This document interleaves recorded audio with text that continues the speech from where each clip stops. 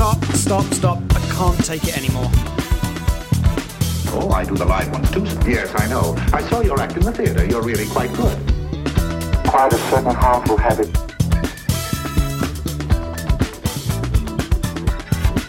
Stop it now, I mean it. Hello and welcome back. We are breaking up with RBS. This is episode number 118, and I am JDK Winnikin.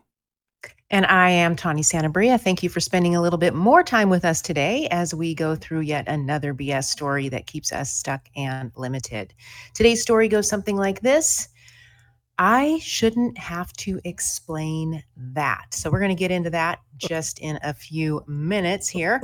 But if you found anything helpful about our podcast, Breaking Up with Our BS, please subscribe. Please share with your friends and family. And you just don't want to miss out on more of these stories that might be causing you some distress. Anyway, with that, JD, how are you? And what were your thoughts about this story? I think you're the one who said we need to talk about this one. Yes, that's why I was chuckling. I'm doing quite well, thank you. I hope you are as well.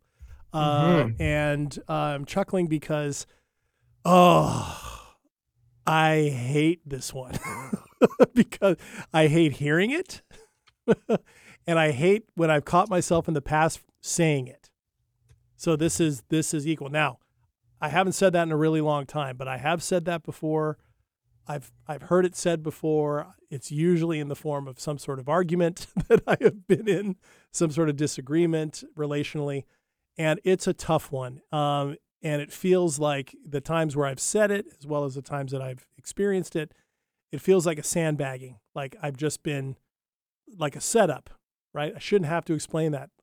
Oh, I didn't know all of this was going on in your mind, and suddenly now I know, and, automatic defensive is usually what comes up with that. And the times I've used it, I've realized in retrospect I was kind of case building there for a while and not sharing my true feelings in the moment and, sitting in resentment and that type of thing. So this one I have lots of feelings about. How about you? I'm not sure about this one for me. I'm trying to figure out, as you just described it, is it something that comes out in conversation and also sort of the BS stories that we hold in our head as we're sort of like maybe, going through the conversation by ourselves? Or, is it both? Is that something that you've experienced where it's been both of those? Or yeah. Both, for sure.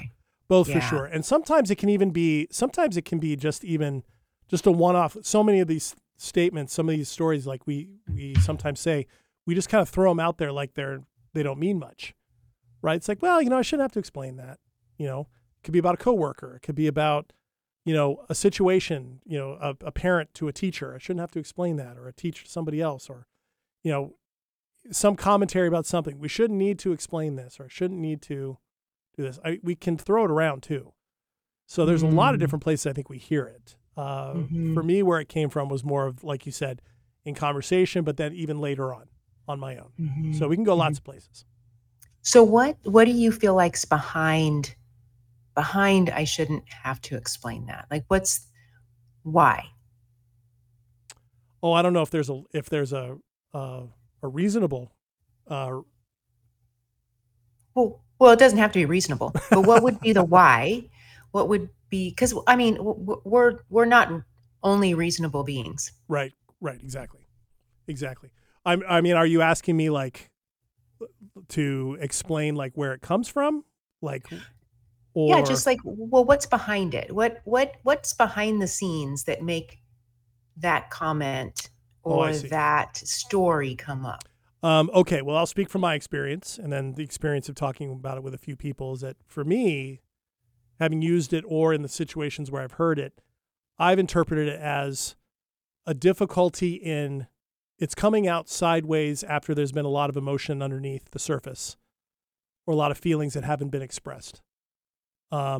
Problems with something or kind of a built-up list of wrongs relationally, like, I shouldn't have to explain to you that this matters to me, right? Okay, so behind the scenes is that something matters. Something matters. Yes, thank you. Something Okay. matters. And instead of speaking what I want or what they've wanted or what it is that they're seeking, that's too difficult of a conversation most of the time, or that's an uncomfortable thing to want to do. And so they say nothing and they watch build up, build up, build up, build up. And then suddenly it comes out usually in a intense way, right? Or in a difficult way, like it kind of comes flying out. And then the list gets made like, well, there was this and this, and you didn't see it that time. You didn't do it that time, this kind of thing. And so for me, that's what it feels like, that there's been a reluctance to talk about a problem, a feeling, a grievance, a frustration, and therefore I shouldn't have to explain that because it's supposed to be something that, for whatever reason, I'm supposed to innately understand, or I think somebody else should innately understand because they know me, and if they aren't paying attention to me, what does that mean? Are they not paying attention to other things? Is there something wrong? Right? It usually turns into, in my experience, kind of a big state of the union, if it's a romantic sense, kind of a state of the union. Things aren't as good, or things need to be worked on, or we're not communicating well. Mm-hmm. And so I shouldn't have to explain that means we should be able to read each other's mind, or I've said it so many times already before and you're not listening. I suppose it could be both. Depending on the context, I suppose it could be both. Although one of those sounds less BS-y to me. Like if I've told you this a bunch of times and you just aren't listening to me, I shouldn't have to tell you that. I've told you that 100 times already. That makes more sense to me, right? That doesn't sound as BS-y. It's the other one that sounds, the former, that sounds more of a BS story to me. Does that make sense? But we should just know what another person's feeling or thinking. Right, because without them having to tell us. Right, because we're connected, or we've been together a long time, or we've been friends a long time, or I've told them maybe once or twice and they haven't remembered, or whatever the case may be. Yeah. So this is like a real live relational dynamic thing we're talking about too. I think so. Yeah. Yeah, as opposed to just a BS story that we've been conditioned to believe only. There might be some conditioning in that, gosh, if this person really loved you, they would just know. Oh yeah. Those kinds of things. Yeah. Yeah. Yeah. There could be some of that. Yeah. And that can get reinforced. You talk to friends about it, a frustration. Well, they should just know that. Right. That kind of thing. That's true. Mm-hmm. That's a good point. It isn't just one that's in our heads. It's in a relational dynamic a lot of the time. Mm-hmm. As we're trying to stay connected and then also feel heard. And what's important to us be important to our partner. Mm-hmm. So with this one, we could go all kinds of different directions because there is a relational dynamic component that I think a lot of people don't understand about relationships. Mm-hmm. I mean, I know we've talked about this before in other episodes. I think we've talked about mind reading before and how that's just like not going to work. Do you feel like this has a little bit of a flavor of that, or somehow different?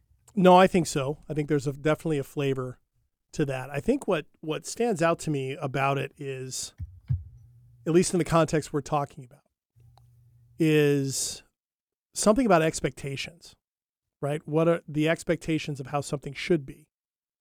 We've talked about early on in the show, we talked about the bullshoulds, right? When shoulds come up, it's always good to take a look at them. Right? Because shoulds oftentimes can be big assumptions, big judgments, kind of conditioning, perhaps, that type of thing. So I realize it's real contextual in this sense, but in the way we're talking about it, to say I shouldn't have to explain that is to have an expectation otherwise for some reason. And why is that?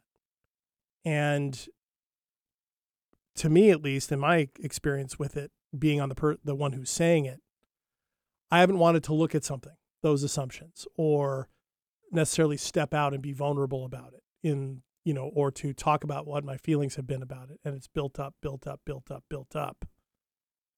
And then by the time it does come out, it's something that's got a lot of energy behind it. And not necessarily in the best spot to be talking about it and really connecting. It's a protective response. Sure. Yeah. Mm-hmm. So you're talking a little bit about how we hold, and then we just explode on each other. Yeah. But I would think that the shouldn't have to explain that would also be present, way early on, because you're not explaining it. Oh yeah. So it's Right. like part of the fundamental DNA going back a long ways. Maybe, because that doesn't just, if it only comes out at the explosion, then that means it hasn't been coming out. Right. I would think, because there would be a different statement involved, or unless it's been the other thing that we talked about, where it's been said several times, and then it's more in the space of maybe not an explosion, but more in the space of, I don't think I should have had to explain this because I've explained it 15 million times already. Right. So, and that would be a listening issue, an acting issue on the part of the person. An engagement issue for sure. Engagement, right. Okay. Good way to put it. Okay. Yes. So the way that you're describing it is that there's been a belief of shouldn't have to explain this way early on before it was even a problem. Sure sounds like it. Yeah. So then the emotion behind the explosion is just a lot of different things coming to a head. And so maybe that's when that statement is said, because that's when we're finally talking at each other. That's what happens at that point. We're not talking to, we're talking at. And so a lot of things get said when we're talking at each other, like maybe a lot of BS stories. We could probably sift through many of our episodes and say, oh yeah, that's said when we're exploding. That's said when we're exploding. Like there's probably several that we could come up with. But so then what's the idea if we take it all the way back to the beginning? I shouldn't have to explain that. What's behind that then? Yeah. What's behind even the fundamental assumption about it, you mean? Right. Like early on, we're in a calm state and a calm enough state, and we're thinking to ourselves, I shouldn't have to explain that. What's that about? Yeah. Right. That which would is be more the about question. ourselves. Yeah. Be more about something in us. Yeah. It really would. It would be sort of like, why? You're a human and the other person's a human. Well, why shouldn't you have to explain something to another human about your humanity? Yeah. It's starting out from that protected space, right? You're either, as we've talked about before, protected space or connected space. Which one is it? That seems to me more of a protective. That's like starting from a protected mode. And it might not be noticed. Right. It might be that, okay, I'm trying to create connection, so I'm not going to say what's real. And so hopefully they just know. And I'll say it in such a way that I'll feel good about, but might be not clear at all to the other person.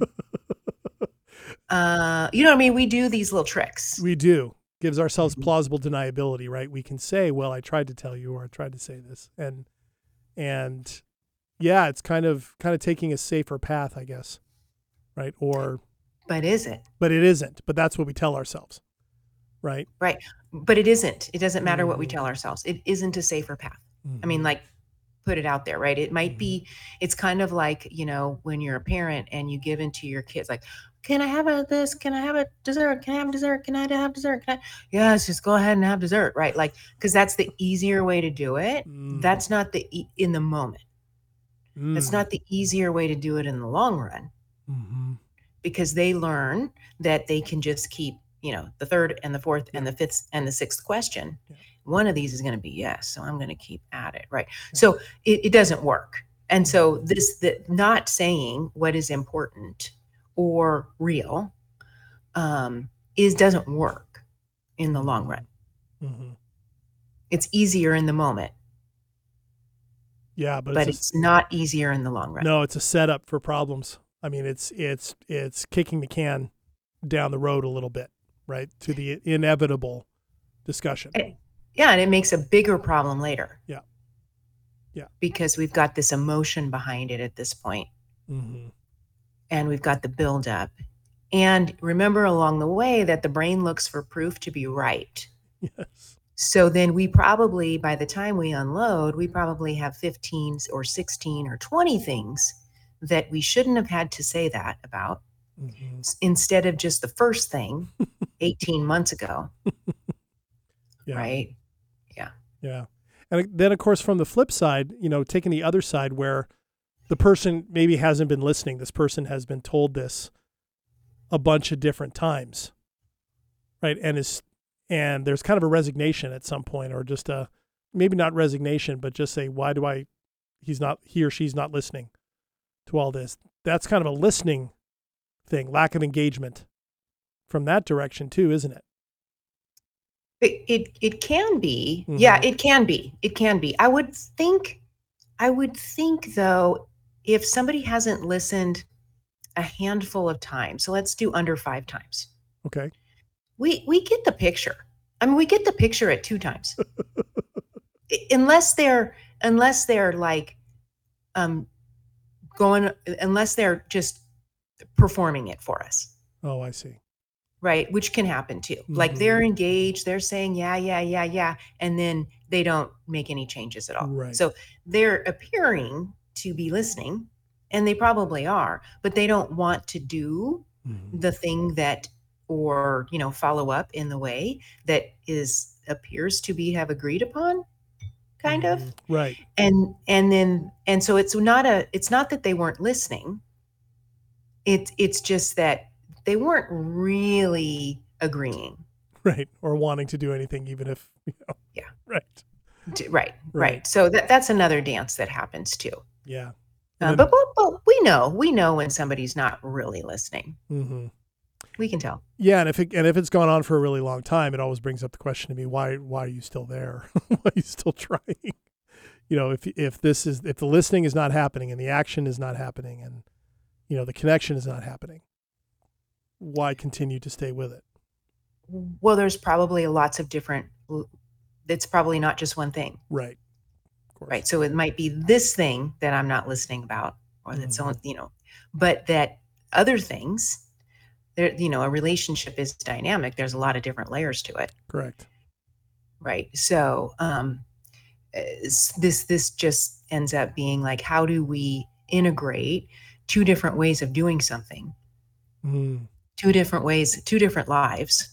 Yeah. How do we integrate it together in a way where we can not compromise all the time, because that's not possible, but have some ability to support the different ways in which people do things and be in their lives. Yeah, and communicate things and react to things and recognize those things.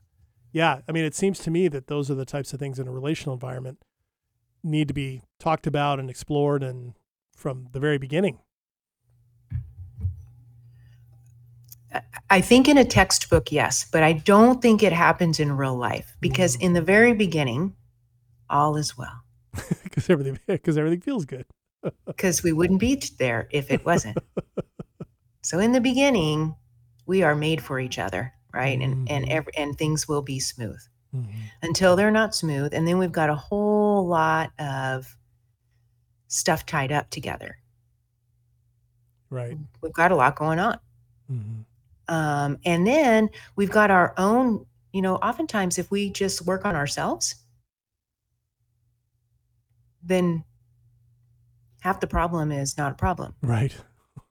Right. But many times we want our partner to be like ourselves. Yeah. So that's then the trouble. And so that's not ever going to work.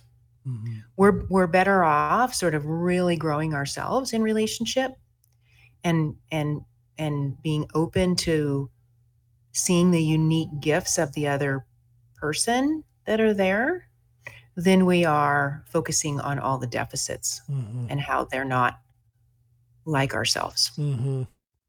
Yeah. Yeah. And boy, that's an easy thing to do, to focus on the deficits, to focus on the, does this all fit? Does, that evaluation process, right? Of does this relationship have legs? Is this the person that I want to be with? Is this the choice that I'm making? What does this mean for me? That type of thing can get real outward real quick, rather than, I think, understanding those differences, understanding that, and appreciating them as well. I know that my most successful relationships of any kind are the ones where that happens. There's mutual recognition of each other's differences and appreciation of them. Curiosity, willingness to learn, the idea that not everybody has to do everything the exact same way. Yeah, absolutely. I think we think a lot about our relationships. We try to decide if this is the one, or if this is the right person, or if this can last, and we're not in our body with it. Mm-hmm. And so any of that thinking stuff isn't going to give us actual clarity. Yeah. And so then there's the hiccup there too. So if we can't know for certain, then we sometimes sabotage. Yeah. Withdraw, close off, protected mode versus connected mode. Yeah.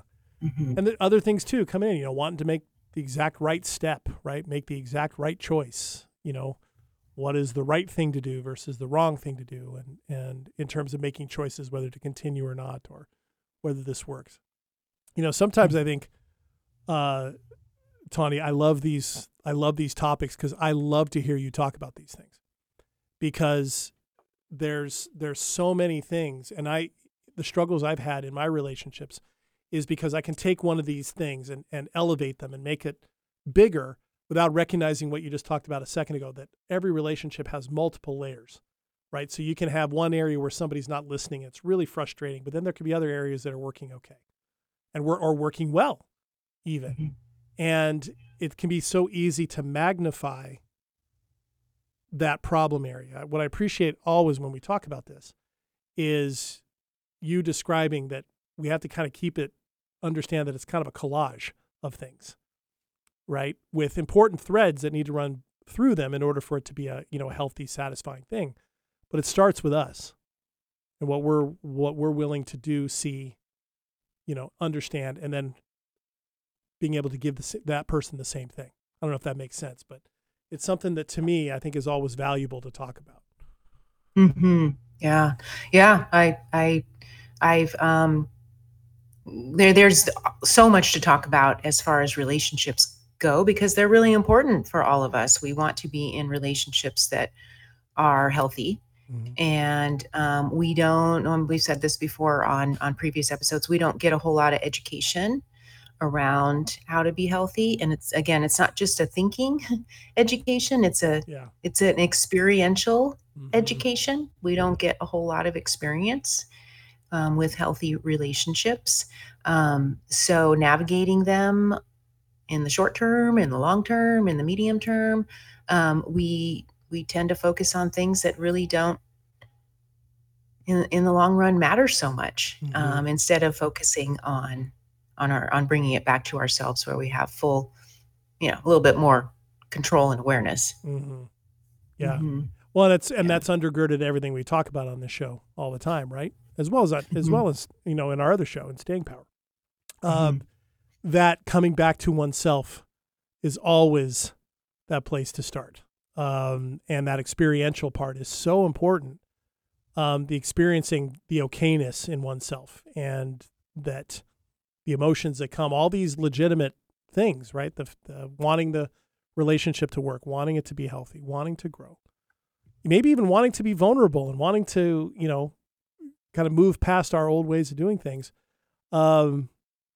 That takes the experience of doing it and getting into ourselves.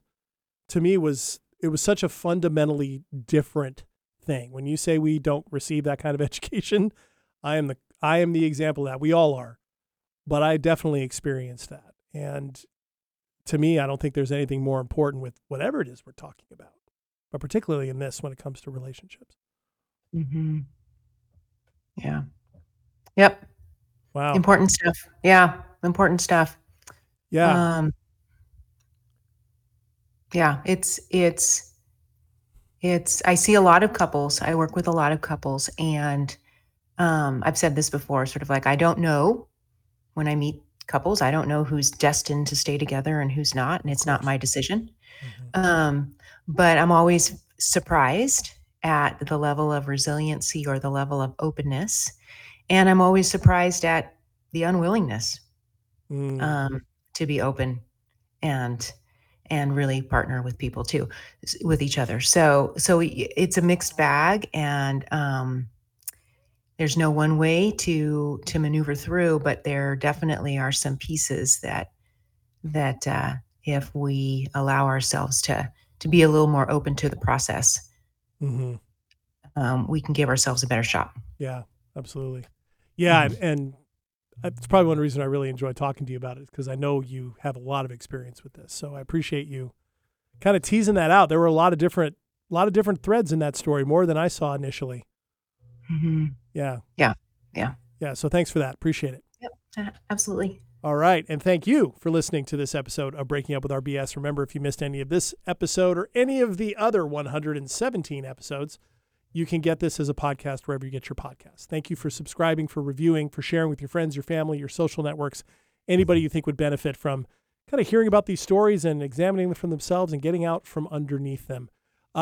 We will be back next week with another story to debunk. And next week's story goes something like this.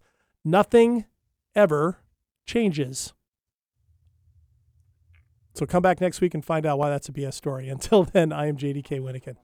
And I'm Tawny Santabria. I'll see you soon. Thanks. Stop it now, I mean it. I don't think he felt anything after the crash. Tú sé quién, Janillo.